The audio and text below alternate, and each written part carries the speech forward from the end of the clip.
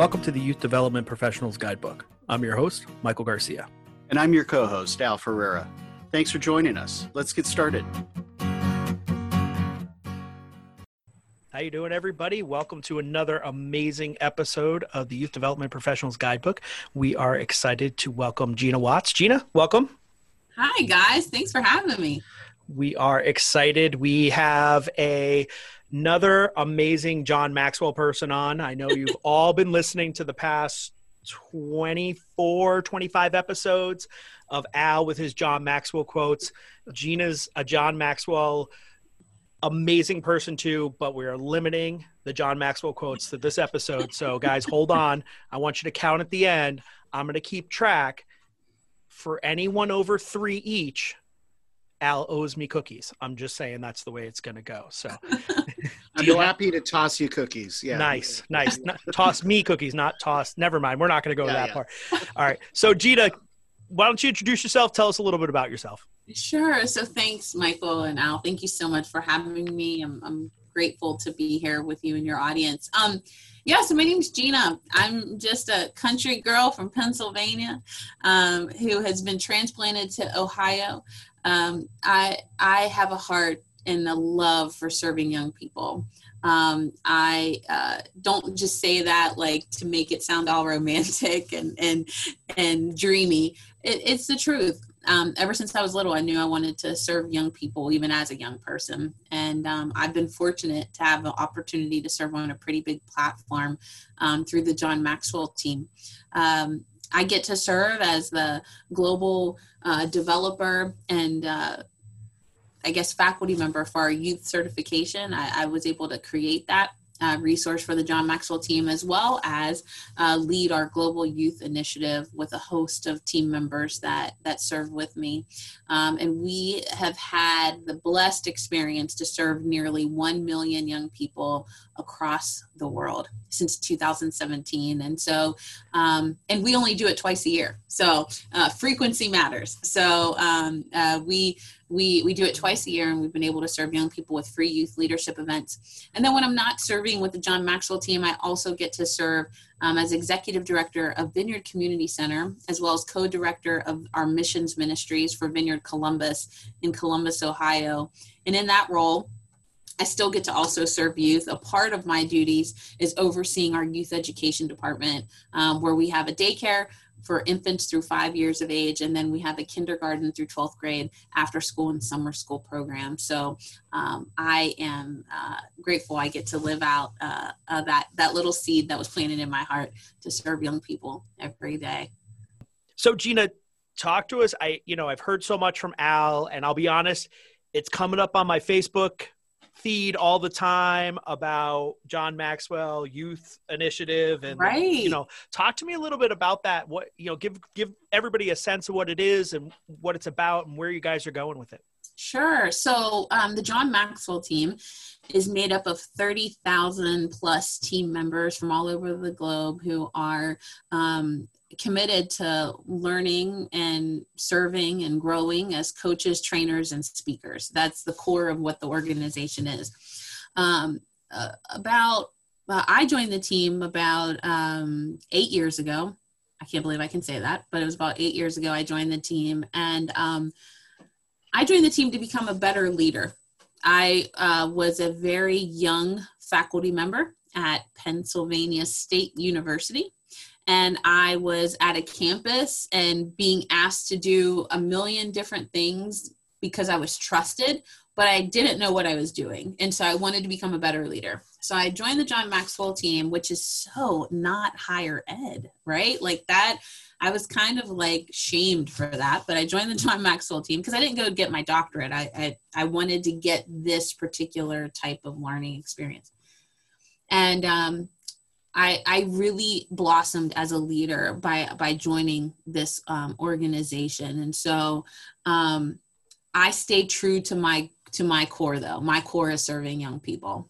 And I used the resources that they had at the time, and that was YouthMax. And I started doing it so often and incorporating it into the programming and work I was doing from the university that the president of the company at the time, Paul Martinelli, noticed and said, "Hey, how are you using that with young people? Because at the time, the John Maxwell team was like not serving youth at all. John was doing some work with his leadership foundation to serve young people, but he wasn't doing it through the company, the John Maxwell team.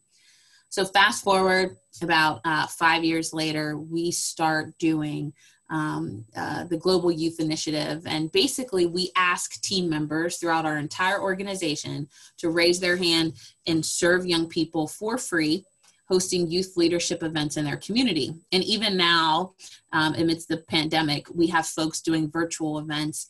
And really the goal is to equip and empower young people, helping them to see their own value as well as the value of others, so that not only their lives are transformed, but those of the people in their life. So whether it's their family, their schools, their communities, and that they can step up and be the now generation leaders that we need.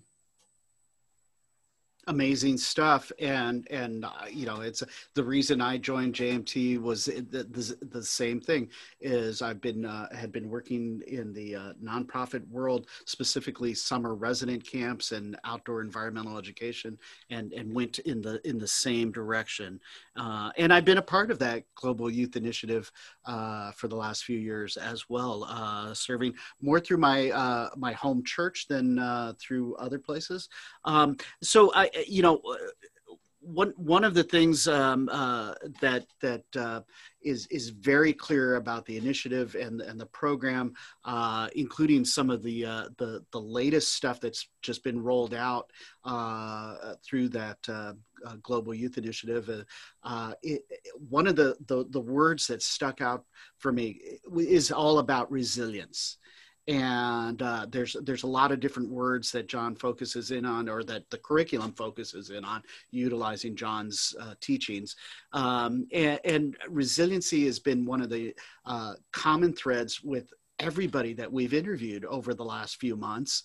And it's been one of those things that I've been focusing on in my work with young people, is empathy and resilience. So what's one thing that you're doing, Gina, to become more resilient in these turbulent, crazy times? That is such a great question. I stole it right from you and the curriculum. No, it's so good. I mean, I would say, you know, when I've been working with my staff, so I have the pleasure of serving with multiple teams and in the different roles that I get to show up in every day. And for me, you know, not only are we in a health pandemic, we also, in the United States specifically, are in a time of social injustice and civil unrest. All the work that I do is impacted by those two things. There's not a space that I serve in where I won't be addressing in some way, shape, or form those two major experiences that we're all facing right now. So to answer your question about resilience, I think one thing that's allowed me to show up resilient is to show up and have hard conversations and stand in the gap when necessary. Now, that might seem like, well, I mean, it's exercising those muscles, right? Like I'm allowing myself to stand in hard places and have difficult conversations, and not saying that I have the right answers. It's just, I'm willing to have those conversations so that I can stay in community and be in relationship with people during this unprecedented time. I think when we exercise those muscles, we find out just how strong we are, and it shows just how resilient we can be. So standing in the gap and in those hard and having hard conversations. I also think I've been able to be resilient because, fortunately for me, my mind kind of works in that when there's chaos, I see opportunity. When there's crisis, I see ways that we can show up better. I'm kind of even tempered that way. And I know not everybody's built like that. And so while I am still exhausted most days because of what that requires of me, I am super grateful that my natural organic lean is to be present in that way for the different people in my life. So yeah, I think that's how I've been able to show up and be pretty resilient. So is there as you've moved through these last 6 months have been, just, we all know what it's been like. Is there something that you've learned about yourself that surprised you? Yeah. I took my first break since Christmas this past weekend. And normally I'm pretty good about boundaries. Normally I'm pretty good about, I need to take some time off. I need to take a break. One thing I learned about myself is that when there is crisis and chaos, I tend to show up more or feel like I have a need to show up more, which isn't healthy. It's not the healthiest decisions I've made recently.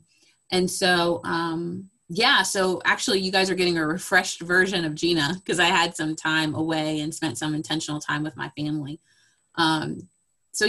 I think one thing I learned about myself was that. Another thing I've learned is that people will, if you give people opportunity, they'll show up in the way that they need to. And I was able to witness that over and over again with the people that I work with, the people I lead, the people that I serve. And so I think another thing that I learned was that giving people space, that I need to be able to give people space to show up best for themselves and for me too. Yeah.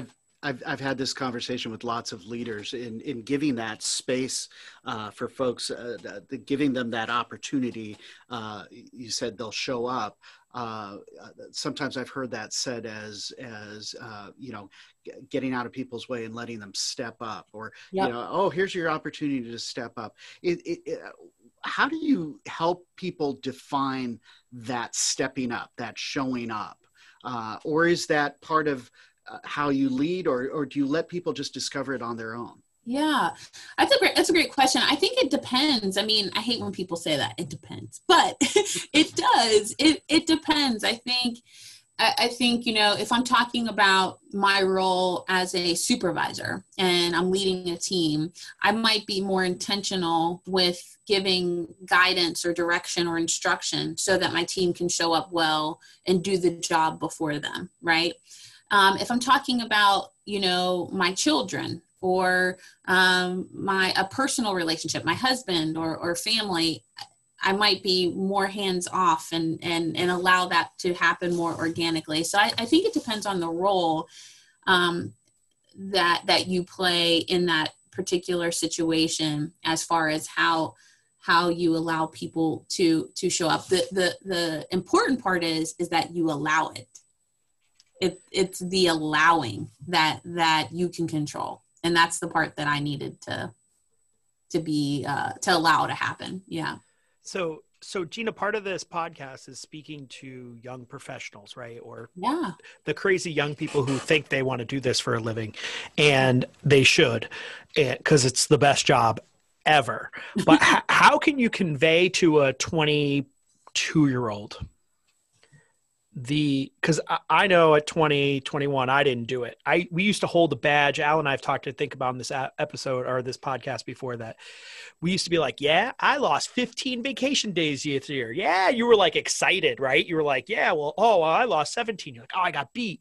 And now my mind is like, oh man, I left like an hour and a half on the table. Like, how did I miss that? How do you talk to, as you're supervising this 22-year-old out of college who wants to knock your socks off and wants to step up by taking everything. Yeah, I got it. Yeah, I'll do it. Yeah, I got it. I got your back, Gina. I like you. So I'm going to work Saturday and not get paid. I'm just going to come in Saturday and do it. How do you stop them and have it sink into their brain that that's not the right way to move for your own mental health? I think is a huge part. That is it's a great question. And honestly, the reason why I'm like smiling so big, I wish you guys could see me cheesing, is because, it's one of the like main principles of my leadership right now in my current role. Even though I just got done telling you throughout this pandemic, I wasn't taking a break, but give me a little bit of slack on that. It was a pandemic. However, normal Gina, it's funny that you asked that question. On my whiteboard in my office, I have the word early talent there, and that's what we're referring to young people as, that in the workforce is early talent. So young people who might have just graduated college or just are newer to the profession, and then how do you specifically walk with them well, right? And so I've been like super intentional. Right now I supervise every member of the working class. So every generation, I have a representative of every generation of the working class. So I am supervising 6 generations of people. So you can imagine I have to pivot often for how I serve people well. That particular group though of early talent leaders, I get the pleasure to serve most, because that's the most of the my staff are in that pool. And I'm a parent of a 22-year-old. So another podcast for you guys is Gina has a 22-year-old and a 2-year-old, and she gave birth to both of them. That's a different podcast. But anyways, that's a long, I would imagine, Gina, a very long podcast. That's that's multi-series. Yeah. We're bringing you back in 6 months for that. Okay. Yeah.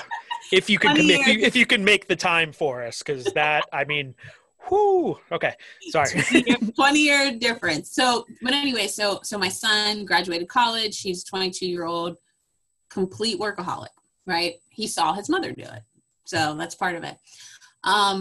What I often say to my team and the people I work with, and this is across all generations, but in particular to my early talent leaders, is that if you do not make time for what is important, only the urgent things will dictate your life. So you'll always live in the urgent. So it's really understanding the important versus the urgent. And of those important things, the most important thing is your health. Because if you are not healthy, if you are not whole, you will be of no value to those who you intend to serve. And it's the whole, the experience that we have when we're flying on an airplane, and they tell you to put your mask on first, and then you put on the mask for your child or for somebody next to you, because you can't help if you can't breathe. And so my staff actually knows that I expect you to work your work schedule. I do not expect you to work outside of that. I expect you to take time off. I ask them about taking time off. And I also am super intentional about their overall mental, spiritual health. So we spend significant time in making sure that we do resets. So that actually, that question just is at my heart at all times. Great. And I think modeling it, like you said, you're modeling it, you're showing them. You're not saying go home and you're there till 10 o'clock at night and going through stuff. So Gina, thanks for the first part of this episode. We're going to take a quick commercial break and we'll be right back.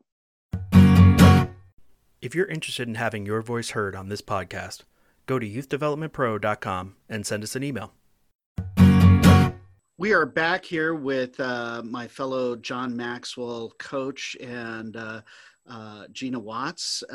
And Gina, I want to go in a little bit of a different direction. As I was doing some background research for you, in your work with your organization at home, I saw that there's a reference to John 17:21, which is a biblical reference.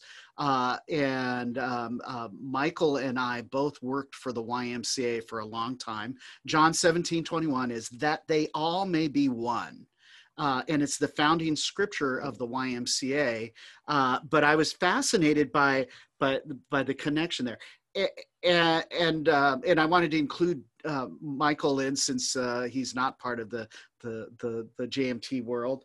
But one of the things that I wanted to ask you about in that reference, in how you bring that to life through your organization, is in this time where we are turbulent to the max, socially, culturally. I look at that scripture, and I no longer work for the Y, but I think about that they all may be one. We need that now more than ever. Where is that showing up for you? How are you putting that to work in your work? Yeah, so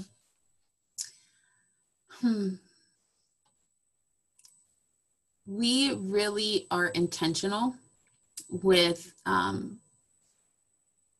how we serve people. And I apologize for the pauses.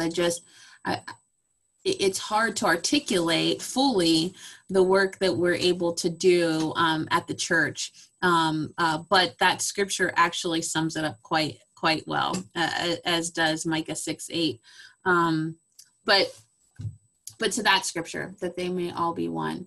I'm fortunate to work at an organization where our senior pastor, our founding pastor, has been fully and always committed to making sure that there are multiple voices at the table, and that we are truly living what the scriptures tell us, that we walk together, that we serve together, that we lead together, that we feed each other, that we care for one another. And so you'll see that reflected in everything that we do. In particular, the work that I get to do in overseeing the missions ministries, that's our health clinics, that's our after-school programs, that's our daycare, that's our prison ministry, our immigration counseling services, social work. I have about 15 departments that I get to lead and work with. Those services are important because we believe that we are all one.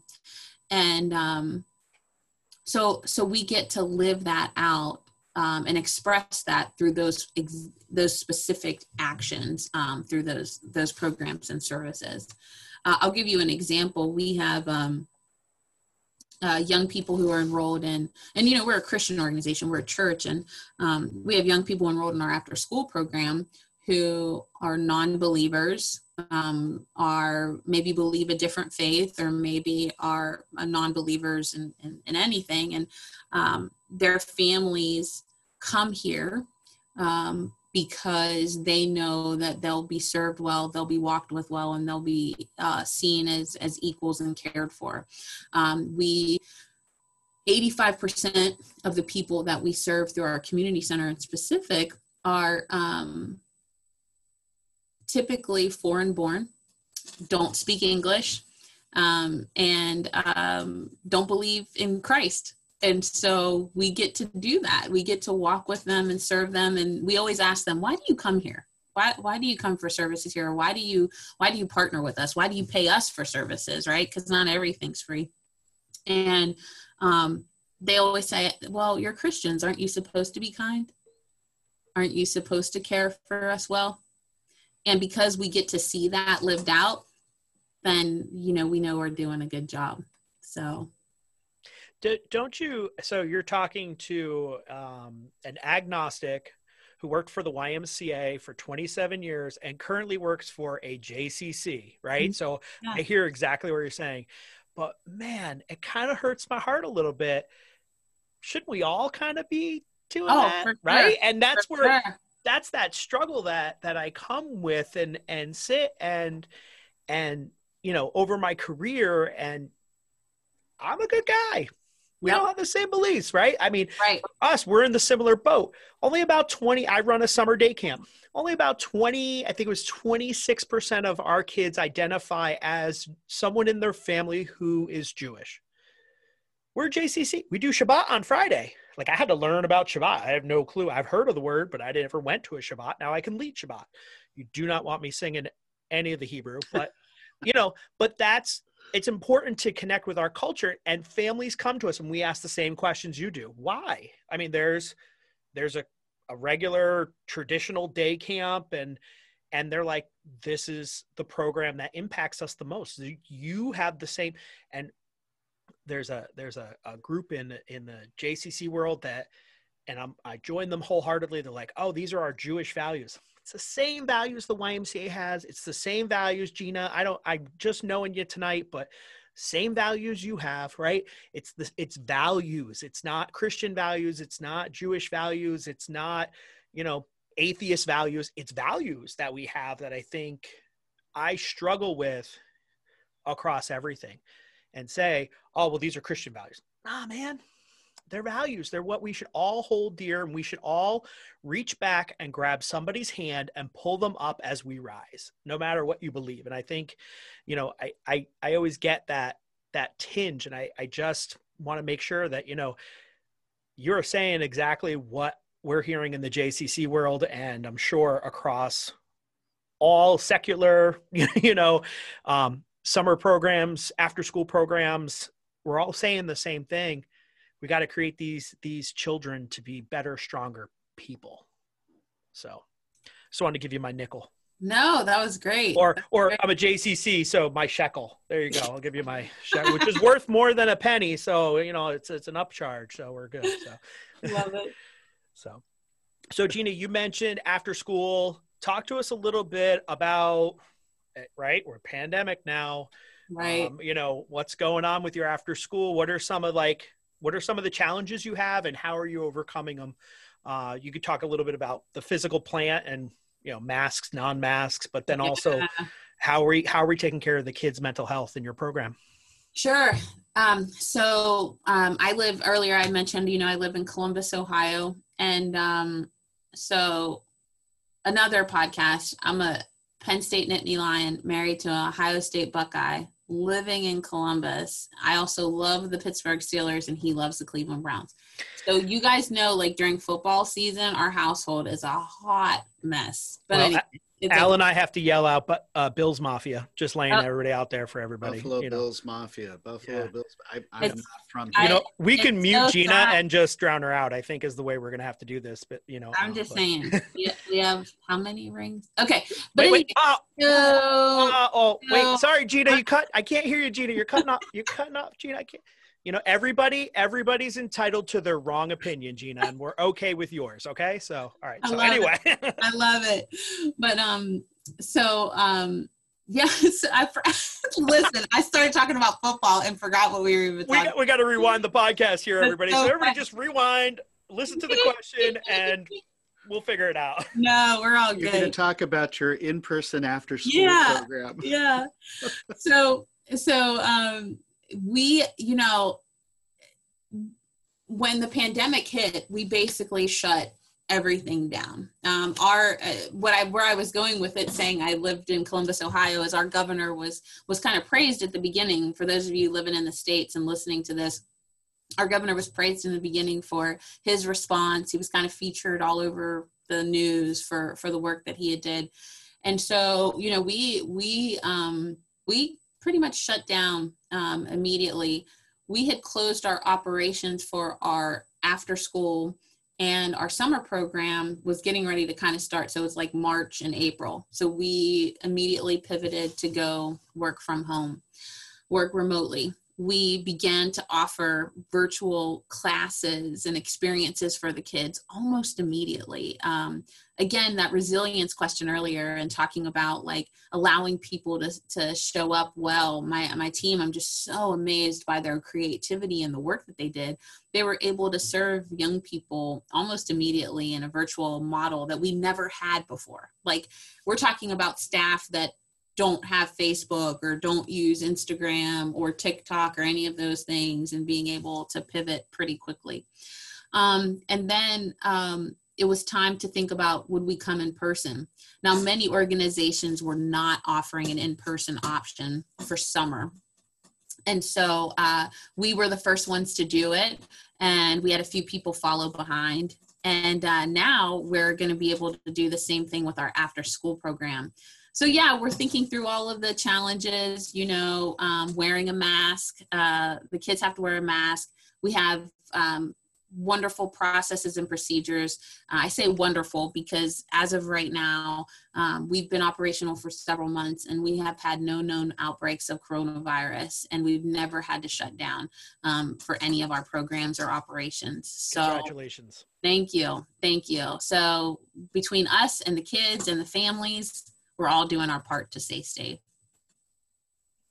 I think you hit the nail on the head too, that like doing our part, right? Trusting that the families are managing and communicating with you directly. We ran a summer camp this summer. We had 0 COVID cases as well. And we were, it's that faith. Again, we're talking about faith here. We're talking about faith of people and talking about faith of in our communities that we create. And, parents just, have you had contact with anyone who is showing signs and symptoms of COVID? No. That's a lot of faith in today, and we have to trust, and I think it's trust in humanity. So talk to us a little bit. How are your kids in your program managing? Like how's their mental health? How are they? Do they seem more anxious? Do they seem more chilled? And talk to us a little bit about how you see the kids operating. Sure. So we, during our summer program in particular, that was pretty much the height of the pandemic. As far as 1 minute, we might be safe to go back to school. The next minute, there's going to be no school. So all of those, the kids were managing all of those feelings. They were also managing their parents' feelings. And they, and then also with the civil unrest and social injustice that was happening, right? So a majority of our kids, I had mentioned, 85% of the people that come into our spaces are foreign-born, non-English speakers, and a significant number of our kids in our summer and after-school program would identify as African-American or African. And so for them, in particular, the young men, in our middle school and high school program, we had almost all young men enrolled. And when I tell you that they were just overwhelmed by life, they came in with questions like, when am I going to be killed? That's a real question. That's not for shock value. That happened. Or why do people hate us? Or am I going to live long enough to see my dreams achieved? Like, I don't want to do a dream session with you. I'm not going to even be alive long enough to do that. So Gina, I'm going to interrupt you really here, because you're hitting on some important topics that, again, younger youth development professionals are going to, they're hearing this across, I'm going to say the world, right? With a lot of this that's going on, they're hearing these questions. Not necessarily how do you counsel the child asking the questions? How do you counsel the staff person who's hearing this for the first time? How do you prepare them? Yeah. And that's if you can. And that's what I had to do. Right. And so what I'll share with this group, some of my team, so most of my team is early talent leaders. And so we're talking 19 to 23, 24. And they were put in these positions with answering these questions. And so after the first time it happened, I immediately called a staff meeting and said, hey, let's process together. Let's talk through this. One thing that I found with my team is that they wanted to provide an answer or a solution or, go deeper. And what I explained to them was, I was like, listen, I don't even know how to go deeper. I don't expect you to go deeper. This is a really messed up time in our lives. And the one thing that we need to be is a safe place for these kids to express their anxiety, to express their fear, to express their frustrations. And then we need to allow them space to talk about it, but then not stay there. So then we can think through, what is it that I can do as a young person to show up well in this time, right? So So we just had a really hard conversation about what it meant to show up for people and to be present for them and to not have the solutions, because you don't have the answers, and it's okay that you don't. How can you still walk well with the young people that are sharing their heart with you? I also made sure we did a meeting with the parents, because the parents were, overwhelmed themselves by everything going on. We had many parents who were unintentionally transferring their anxiety, their anger, their fear, their overwhelming feelings of, related to their job, having a job, losing a job. Will we have money? Will we not get money? All those things over to their kids. And so I had a parent town hall, and said, hey, we need to talk about this. And these are the things that your children are saying. And we didn't out the kids and who said what, but we were able to have an honest conversation with the parents. And it was really eye-opening for them. And they expressed nothing but appreciation because they didn't know. So, so I think, and for me as a leader, for those of you listening who are a more seasoned leader, for me as a leader, I had to be willing to say, I don't know. I don't know. I don't have the answer. I've never lived through a pandemic that's requiring us to pivot every 5 minutes. I've never lived through this level of responsiveness to social injustice, because the social injustice part has always been there. And for those of you listening, I'm an African-American woman. And so I have a different level of experience in pain, feelings of pain related to what's happening in our country. My son has gone running and looked into houses like Ahmaud Arbery. When that happened, I was utterly devastated and mortified and asked my child to quit running outside. So I had a different level of a feeling, but that still didn't mean I had the answers or should communicate to these kids or their families what they should or shouldn't do. But what I could do is give them resources on how to learn more about what's happening in their community. And if they did want to show up in a certain way, here's some information and resources to do so. And one final thing on that point, we also allowed them to express themselves creatively. The kids were able to participate in activities. They learned about the value of protests and marches.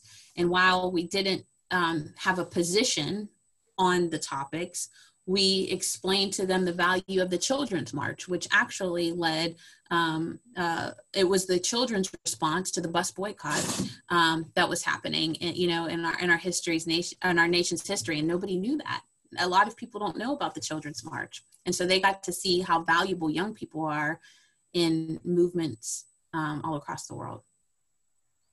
I'm fascinated by the process that you've been put through or working through, and I think the thing that stood out for me the most was talking about youth who have to manage their parents' feelings, and how do you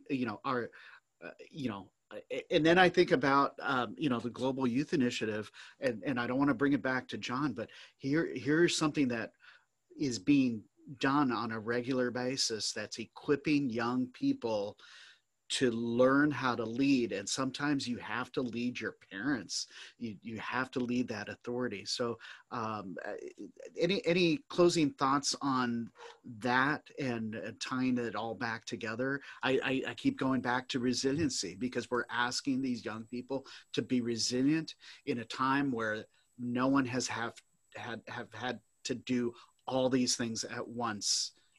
Sure. One thing I've learned during this time, I've learned so many things, but one of the things that I've learned is that most young people I've interacted with, they were already resilient. They just needed an opportunity to show that they were resilient. And so while we were scrambling to figure out how we can make sure they could still have this or still have that, they were already like, it's okay. And the only reason why they started managing parents and adults' emotions is because we didn't do a good job of managing them ourselves. And so I think with young people, it's super important to remember that they will be strong. They will bounce back. They need us to care for them well. They shouldn't have to manage all of the weight of the world. You know, they're still children, but at the same time, we should trust that they are resilient and they'll bounce back. You know, I think of it in terms of my two kids. You know, I have 20-year difference between my kids. My 2-year-old, well, he'll be 2 next month. He was going through teething. He was, missing his friends and missing daycare, but he just loved being around mommy and daddy because that's what his new normal was. He's resilient. My 22-year-old, he lost his season of track in his collegiate career. It was, he was an All-American high jumper. And that was an actual very important thing. For those of you that aren't familiar with what that status means, he was like in the top 8 in the country for high jump in Division II. He lost his career. He ended his college career, uneventfully. Within months, though, he had a great job working for a major resort. He bounced back. He's resilient. And there's a million stories in between for kids between the ages of 2 and 22 who have been resilient. And if we allow them the space, they'll probably teach us more than we could ever teach them. So that was perfect. That I couldn't have ended it any better on that one. I am in awe of the children. We're going to be okay. Yep. When we're these old people, walking around with a cane or whatever, we're going to be okay. These kids got it. So, Gina, why don't you tell us how do people get a hold of you? What's a way to contact you? Your website will be in the notes of the podcast, but what's a good way to get a hold of you? Sure. So yeah, my website, obviously, GinaWatts.com, GINAWATTS.com. And you can always connect with me too on LinkedIn. It's just Gina Watts on LinkedIn. So I love connecting with people and learning about their stories, especially young people who are interested in serving youth. It's my passion, it's my heart, and I love learning from each other of how we can better show up for this generation. That was great. And I just want everybody to know, very limited John Maxwell quotes, at least for the first 2 sections. Now, Al and I have another section. I think we might, Al, how are we going to be? We're going to be okay, or we're going to fill them up? We're going to be okay. We're going to be okay. So Gina, thanks again for joining us. And, stay tuned. We'll be right back after this commercial break. Thanks so much to our sponsors, Expert Online Training. Al, you've used Expert Online Training. Tell us about it. I have. I've been a past user and a big fan of Expert Online Training. I've used them for our first-year staff. I've used them for returning leaders. I've used them for our senior leadership, or what some people call the directing team, and I call the support staff. The different topics and presenters that they have really are worthwhile in tailoring training to your specific camp teams in so many different ways. It's a great program. My camp is using Expert Online Training this summer. So if you're interested in Expert Online Training, go to expertonlinetraining.com and check them out. Welcome back, everybody. Just an amazing time with Gina. She's inspirational, and I learned a lot. Al, why don't you tell us a little bit about what you learned today? Well, as I think about Gina and having interacted with her these last few years through the John Maxwell team, one of John's sayings is, that she has the heart of a champion. And his quote is, "Champions don't become champions in the ring. They are merely recognized there." And let me tell you, when she starts to pull out and talk about the kind of work that she's doing in helping build resiliency with young people, and just actually recognizing that young people are resilient, and we really don't need to bring that forward. They're bringing it to us in a lot of ways. So I'm just always in awe of what she brings forward. She had one other reference where she talked about Micah from a biblical standpoint, which is all about justice, mercy, and humility, Michael, for those who aren't familiar. You listen to Gina, and she's talking about justice, she's talking about mercy, and she brings that quality of humility forward in how she's delivering and serving the youth and the staff that she's working with. Yeah, I was really impressed. One of the things she said today was when she was talking about working, and saw her supervisor noticed something, and she said she was trusted, but she didn't know what she was doing. And I think we've all kind of been in that situation where you're learning to gather your skills and build your skills to become who you want to be and where you want to go. And to identify that at a young age and say, I know I was trusted, but I didn't know what I was doing. And that's why she joined the John Maxwell Group. And she made that commitment to become better. I thought that was super, super great. I thought also, I loved her term, early talent leaders.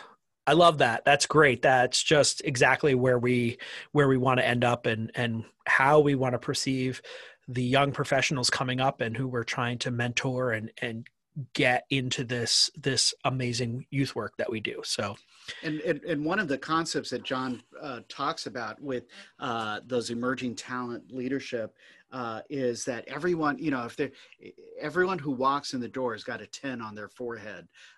In other words, on that scale of 1 to 10, that they are a 10 as they come in, and it's our role to help them maintain and achieve and grow that 10 and keep it moving forward. So she just speaks so much to the same kind of philosophy that John has, and that I've learned and put into practice over these last 4 decades in my youth work as well. Yeah. So thanks, Al, for playing with us again tonight. If you enjoy our podcast, please, please, please give us a 5-star. Love how much we're doing it. Send us a comment. Reach out to Al or myself. You can just let us know how much you love it. And if you're interested in being on the podcast, we're also always looking for guests. We are very excited that you are hanging in there with us on our 25th show. And we have the next couple of episodes are going to be great. They're going to be actually the next 2 episodes are going to be our recap episodes. So we're reaching back a little bit over the last 25 episodes, people we talked to 4, 5, 6 months ago, and we're kind of getting an update of where they are now. So thanks everybody for joining us. Be healthy, be well, and we'll talk to you later. Bye-bye.